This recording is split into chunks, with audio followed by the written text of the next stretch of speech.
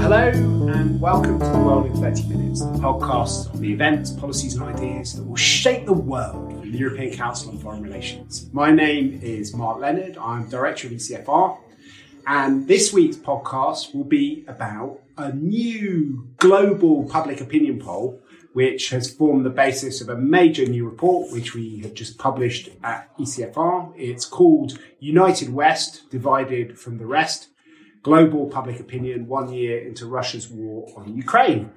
This project is a result of a cooperation with the Europe in the Changing World project at Oxford University, and I'm thrilled to have my two co-authors of the report with me to discuss it and make sense of where global public opinion is 1 year into the war.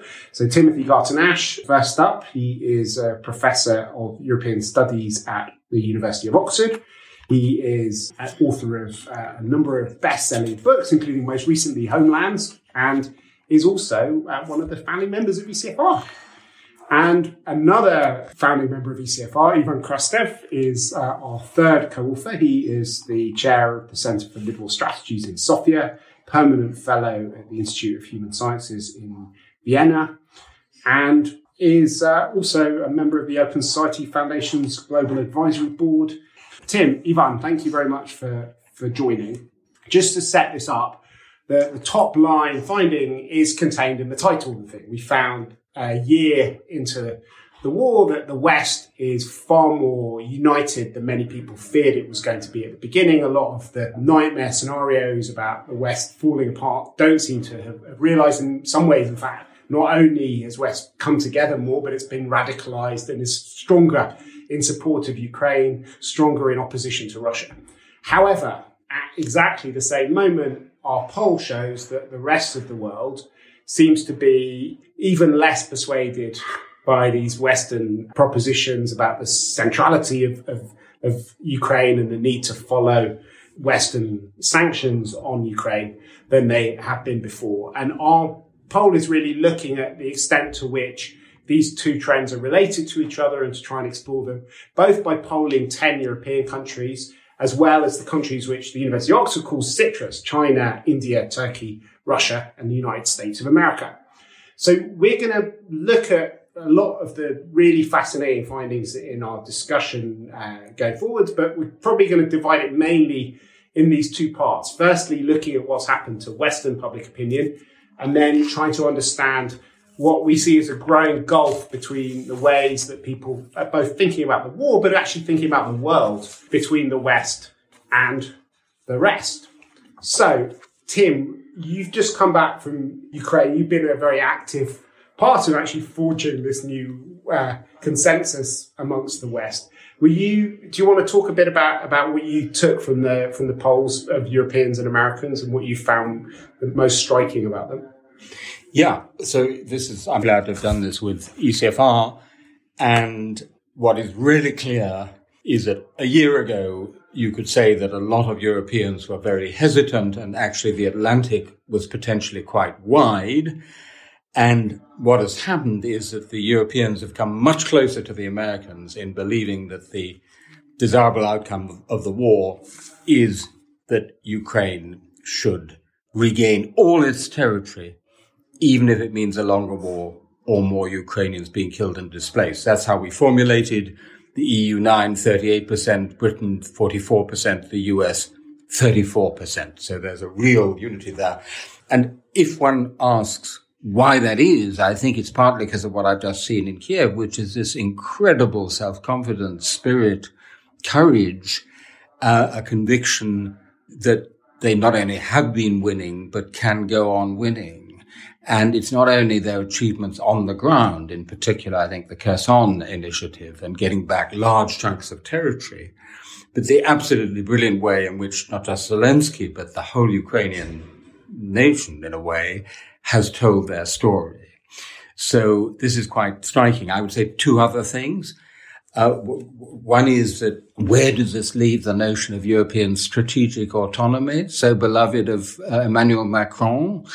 Because we've all realized that actually our security, when push comes to shove, depends on the United States. So it's been a Euro-Atlantic moment. and I forgot the other one. It's all right. There'll be plenty of time for more things. You can edit that one out. Do you want to follow on with that? And it is really to follow because, as you remember, we have been doing a similar poll in the spring, where basically you can see that much more Europeans, particularly in Western Europe, were saying, listen, the most important is the war to stop. And we understand basically now better when we see the change of the opinion, what was behind this answer. And this was not any type of a sympathy for Russia. From the very first moment the war started, it was obvious that Europeans basically perceived that this is totally unacceptable. The problem was, a year ago, they didn't believe that Ukraine can make it. And from this point of view, the major factors, in my view, two factors that explain the shift in the European public opinion. One is exactly what Tim said. This was the victories of the Ukrainian army in the autumn, which basically make many Europeans to change their opinion. And the second was that a huge kind of a nightmare scenario and dystopian views were created about Putin's winter. And this confidence comes from success. Of course, there was high level of prices of energy, there was inflation, but this was not the disastrous winter. Europeans understood that basically they can make it. And this level of self-confidence went in the polls. The other thing that made me very strong impression on the polls was that before the divide between certain East European countries, let's put it frontline countries, because it's not simply Eastern Europe. It's not East versus West. To be honest, some of the most skeptical. We found back in the spring that, this was Romania not. For example, like Romania Germany looks like Italy, Yeah. and basically not like the Baltic republics of Poland and Bulgaria, Slovakia, and Hungary. When it comes to the public opinion, are not the greatest supporters of Ukraine in Europe. But when it comes to the critical countries, I mean Germany, France, Poland, the big countries, you see the convergence that was not there a year ago. So in a certain way, the difference between German and Polish public opinion on the war has been breached in the way that very few people expected. This is something which for me is kind of an interesting and new, because it is one thing to have a unity on the level of governments.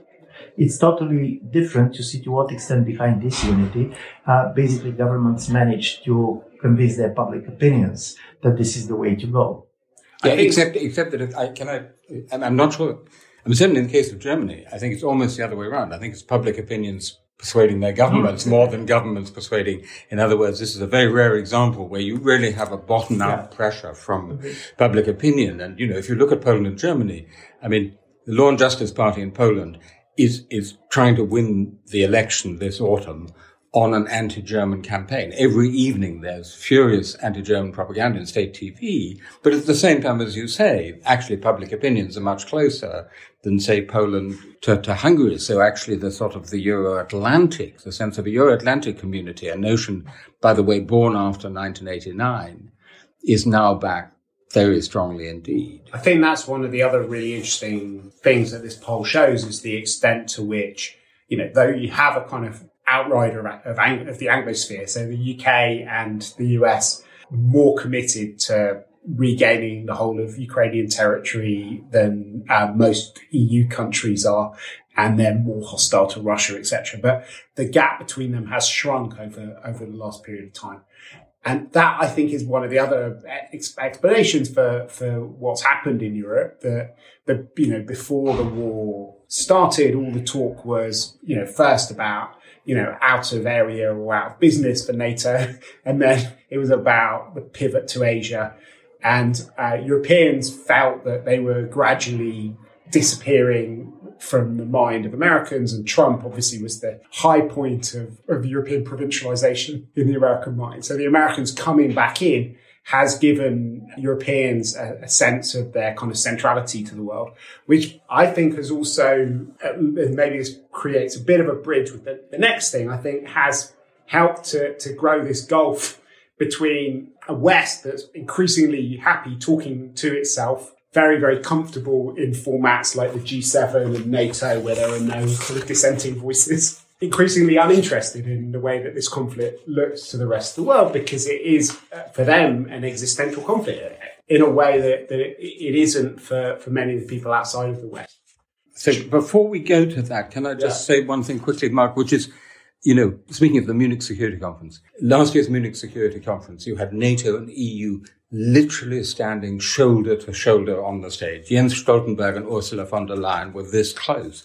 And one effect of this war, is not just that NATO has come back, but NATO and the EU are closer than ever before. And there's a total overlap. Finland and Sweden joining. Exactly. If you join one, you join the other sooner or later. They're the two strong arms of the West. And what's interesting in our polling is that countries outside the West see it that way too. I mean, for many of them, there's no real big difference between Europe and the United States. It's all the West. Which, by the way, poses a question for us as the European Council on Foreign Relations, since we're trying to create a more coherent, stronger European foreign policy. But this is also interesting because a year ago, the very name West was not going to be so much present in our discussions. It was all We're going to talk about the US, we're going to talk about the EU and so on. And I do believe this is happening, and it is not simply exactly what we are discussing, that we see a kind of merging of positions. This is how the others, for good or bad,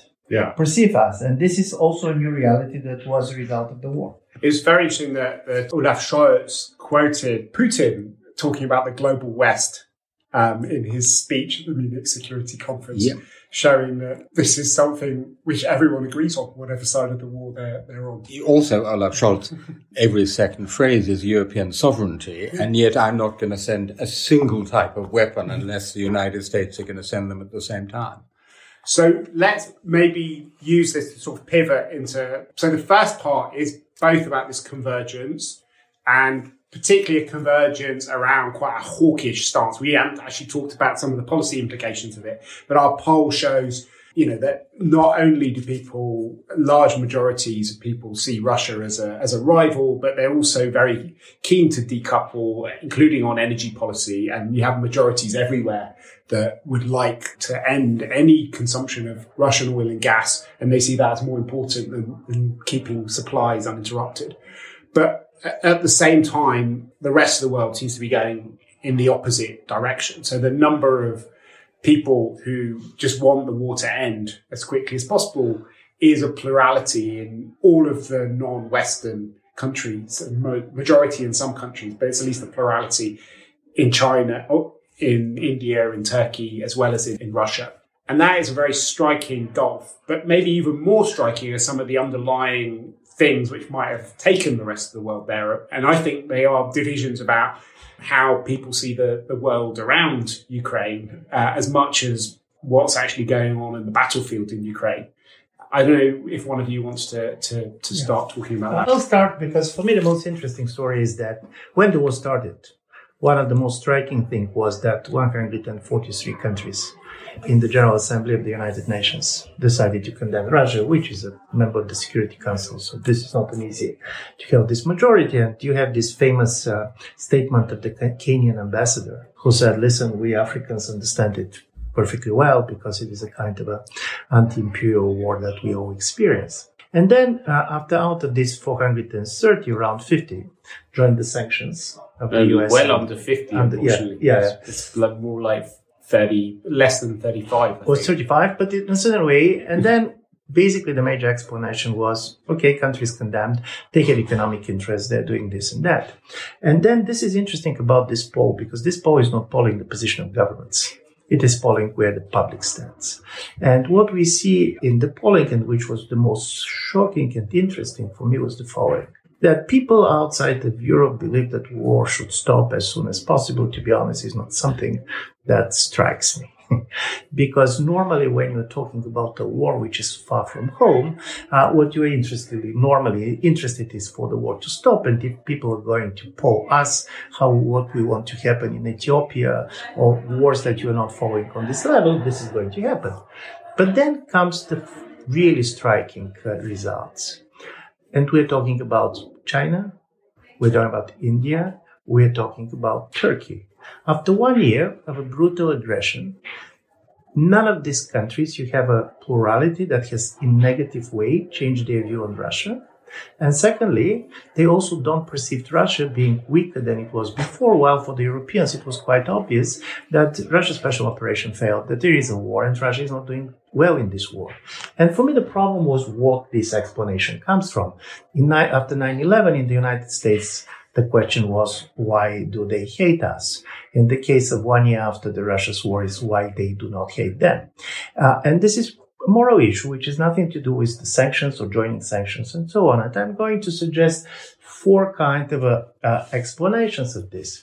One, paradoxically, of course, one is the best known, and it has to do with the post-colonial mind, which is very much not structured around democracy versus authoritarianism, but that is a kind of a geographical resentment, which I heard because Tim was in Ukraine. I was in Latin America. This was this resentment that when something happens in Europe, it's always global, but when it happens out of Europe, it is not. So this was kind of questioning the centrality of the European continent.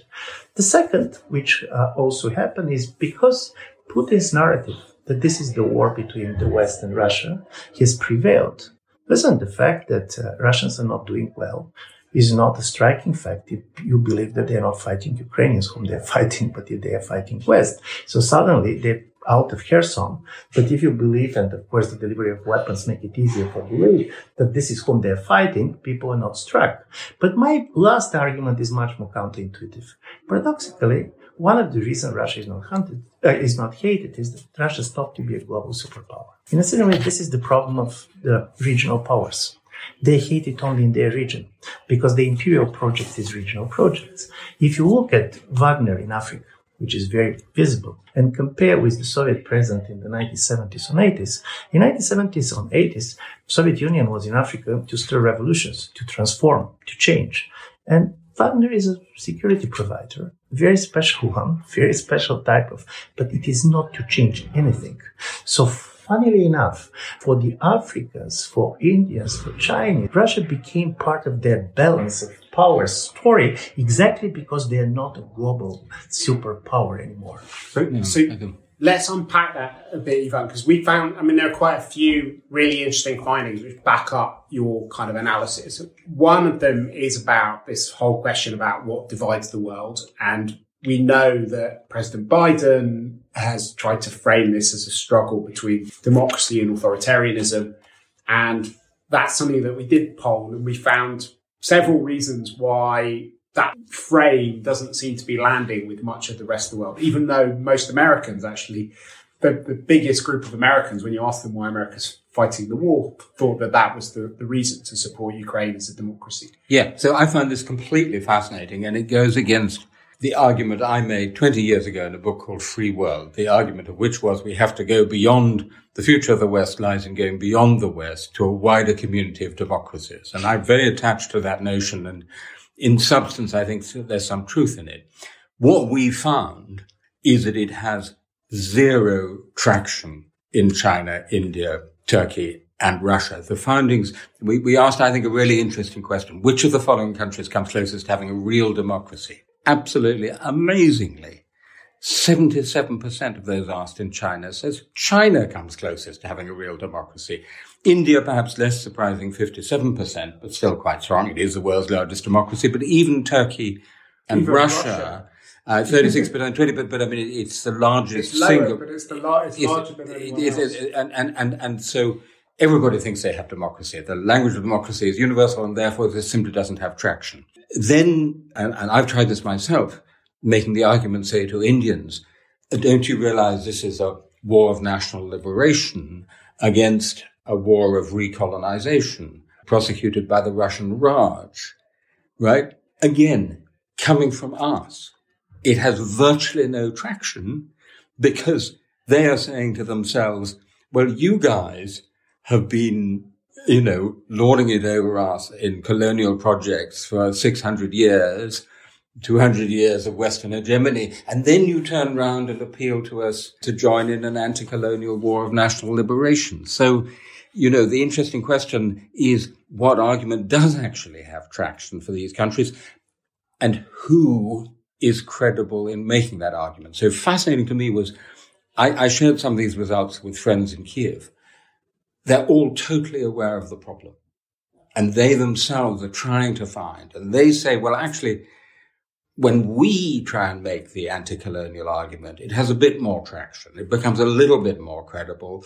But even so, the notion that colonialism is something that Europeans do to other Europeans, white people to other white people, is very, very hard for them to accept. So I think we're still in search of those arguments. And one other point, if I may, the notion, people talk about this as a problem of the global South, right? The very framing of it as the global South is part of the problem, right? It's as if there's this world out there which we used to colonize and now has to be won over to our side, because what is so fascinating is what we find here is that these countries don't see themselves as the global South in any way, shape or form. They see themselves as great powers. So that's the kind of next thing, because I think what we described there is two very powerful reasons why this democracy versus autocracy thing doesn't work. One is obviously that everyone thinks they're democratic, so there's not a very good dividing line. Secondly, when you ask people why the West is supporting Ukraine, most people in most countries don't think it's about defending democracy. Some think it's about our own security, but quite a lot also think it's just about Western hegemony.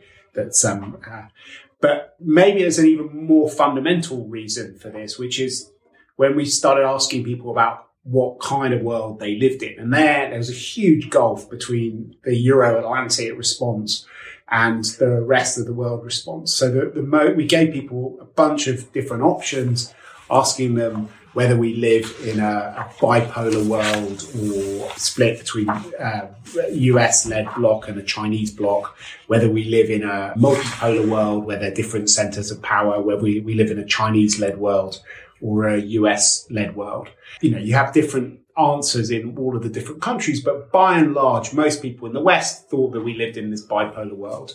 And most people in other countries thought that actually we lived in a multipolar world. So we have these two prisms, one which is about polarization into democracy and autocracy, and the other was about fragmentation, where lots of people have different ideas about where they should be going and they don't want to be part of these kind of blocks. And that's, I think, maybe the biggest gulf, because if your mindset is of living in a bipolar world, then you look at India and Turkey and all these other countries as swing states, and you work out how do you get them to swing between the different blocks.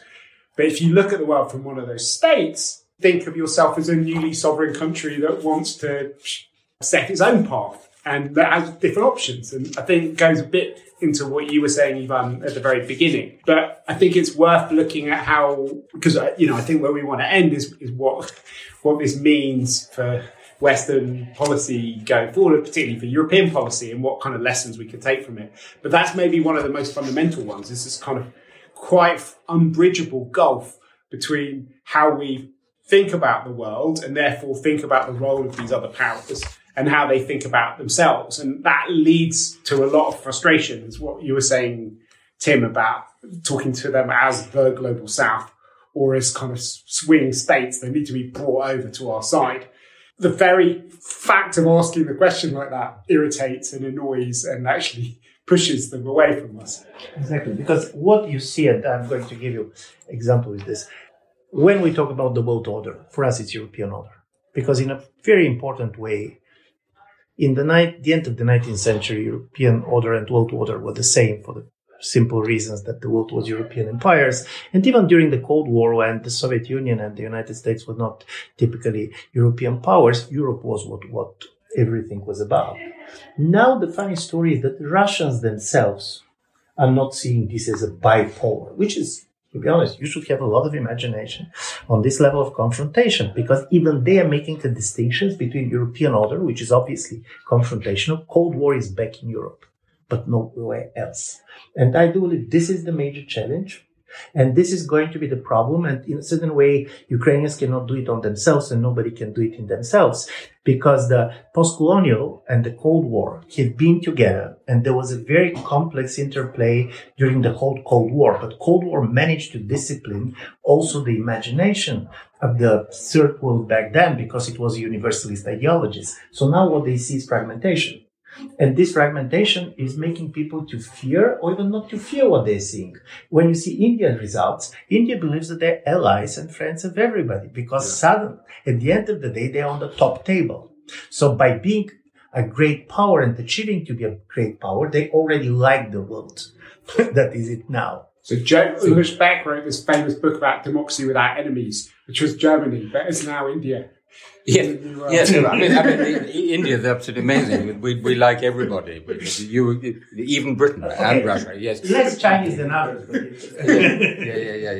Yeah. So just to connect this back to our project. So we do every month we do webinars with students from all these countries across 15 time zones, 6 a.m. in Stanford, 10 p.m. in China, in Beijing. It's absolutely fascinating. But one of the things we find is that while the Turks and Russians are really interested in Europe, they always have been, half of them think they're part of it, it's an internal argument. The Chinese and Indians are much more interested in each other than they are in us. And that's very difficult for us to accept. So there's a kind of cultural intellectual enterprise of decentering, of realizing that they're not that interested in Europe, except for fashion and football, and maybe film. But everything else, they're much more interested in each other. And so what that leads us to is a world as they see it, which is simply a world of great powers, or if you like, empires with different traditions. And we're going to be with you on this issue because it suits our interests, and we're going to be against you on that issue. And I think that's, in a way, the beginning of wisdom, perhaps, for us, is to recognize that that's the world we're in. Very much to go on this. I remember when I was a student in Bulgaria in the 1980s, we had 2 sentences on the Russian-Japanese War of 1905. It was just a preparation for the Bolshevik Revolution. And then, after that, starting reading, I understood that this war was perceived as a shattering event in the imagination of many anti-colonial leaders of the 20th century. It was the first war. Yeah, this was the first war in which the White Empire had been defeated. Yeah. And this is the story, because now we can have kind of the upside down. We see, in my view, with very good reasons based on the European history, what is happening in Ukraine as critically important for the world. But they look at the war in the way I was looking to the Russian-Japanese War. It is the war that you don't understand why it's so important for others, because it's not their world. Because they started to believe that their own things matter much more, because this is here and there. And for me, this is the important story out of these public opinion polls, because polls change. And of course, people have here and there, but we know that there is no campaign done by Ukraine or by the United States or by the European Union that is going to change this basic fact, that they see the world not simply Ukraine or Russia differently. And I do believe this is what is probably in policy terms the most relevant thing that we can offer. Because I think that's maybe where we should sort of end as well. But I think for me, that's one of the most fundamental things as well, that in lots of European countries, this has been framed as a battle of narratives, and it's about Russian misinformation and Russian narratives taking hold in all sorts of other parts of the world. And we need to counter that battle of narratives. And listening to speeches, whether it's in Davos or in the Munich Security Conference or other places, lots of talk by Western leaders about how we need to get out there and make the case in the global south and counter this battle of narratives. And looking at these results, what it looks like is just a difference of perspectives rather than the narratives. The lived experience, the relative importance of these things is so fundamentally different that no propaganda or narratives are going to change that. And it's not that people are particularly pro-Russian or in favor of countries being invaded. It's just that they think a lot of this stuff's going on. There is a famous Polish saying, not my circus, not my monkeys. This is other people's war. And I do believe this is the most difficult things to change. For them, it was not this particularly other important. People's war. Yeah. And I do believe this is for them, it's not a particularly important tragedy. Yeah. Although I do just want to say at the end, having just spent a week in Ukraine, but for us, it's absolutely existential. Completely. And so the fact that they see it so differently, and by the way, they're the people who have the old Warsaw Pact ammunition, which Ukraine is running out of, is an immediate policy problem No, for it's us. a huge challenge. I mean, that's why it's such a fundamental problem, that it is an existential thing for us, and that this gulf is real. Yeah. By the way, I think historians are miles ahead of policymakers. I mean, we've already globalized the writing of history. Rana Mitter has written about the Second World War as an Asian experience. Richard Overy has written a fantastic book about the global Second World War, which doesn't start in 1939 at all. So maybe the politicians have to catch up with the historians. But politicians should not try to become historians, because we saw one of them in July 2021 who decided basically to rewrite history, writing a student essay on Russians and Ukrainians being the same people. Yeah. There's one thing worse than no history, and that's bad history. Yes. Okay, well, I think that seems like a good place to end this discussion. If you're interested in the poll, you should go to our website at ecfr.eu. We have one thing left to do on this podcast, but it's our bookshelf segment. On my bookshelf, I haven't got that far yet, but what I have read has been absolutely incredible, is Homeland's new personal, mending of the personal and the political, trying to retell the European story in an extremely vivid way at a moment which is incredibly poignant and which brings out a lot of the existential nature that we talked about. So that's my recommendation. Tim, what's on your bookshelf at the moment? Maybe you can come back actually and talk about Homelands on a future podcast. I would be happy to do that, partly because, I mean, a lot of this is history we, all the three of us, have shared together. It's part of, all our life stories. Serhii Plokhy, a book of essays on Ukrainian history called The Front Line, a great Ukrainian historian now at Harvard. That's on my bookshelf because it shows you that the Ukrainians have been understanding their struggle as a story of decolonization for more than 100 years. And it's only us who are just waking up to it. Ivan, what's on your bookshelf? Yeah, listen, being a student of Dzingar Tanesh, obviously, his book is not on my shelf, but on my bedroom. But I'm reading also an interesting novel because, as I told you, I was in Latin America, and Vasquez's book, The Shape of the Ruins, made a very strong impression on me, because what also we think in this survey is that we should try to make a distinctions between the way the Cold War experience shapes certain type of imagination and basically how this post-colonial experience that. By the way, both of them being together. And this is a great novel. So if somebody is in a novel reading, after reading Tim, you should read Vasquez. Okay, well, that brings us to the end of our time today. If you've enjoyed listening to the podcast, please do head to whatever platform you have gone to download us from and subscribe to future episodes. And while you're there, it would be wonderful if you could give us a positive review and a 5-star rating, because it will help bring other people to the podcast. But for now, from Timothy Gartanash, Ivan Krastev, and myself, Mark Leonard, this is goodbye.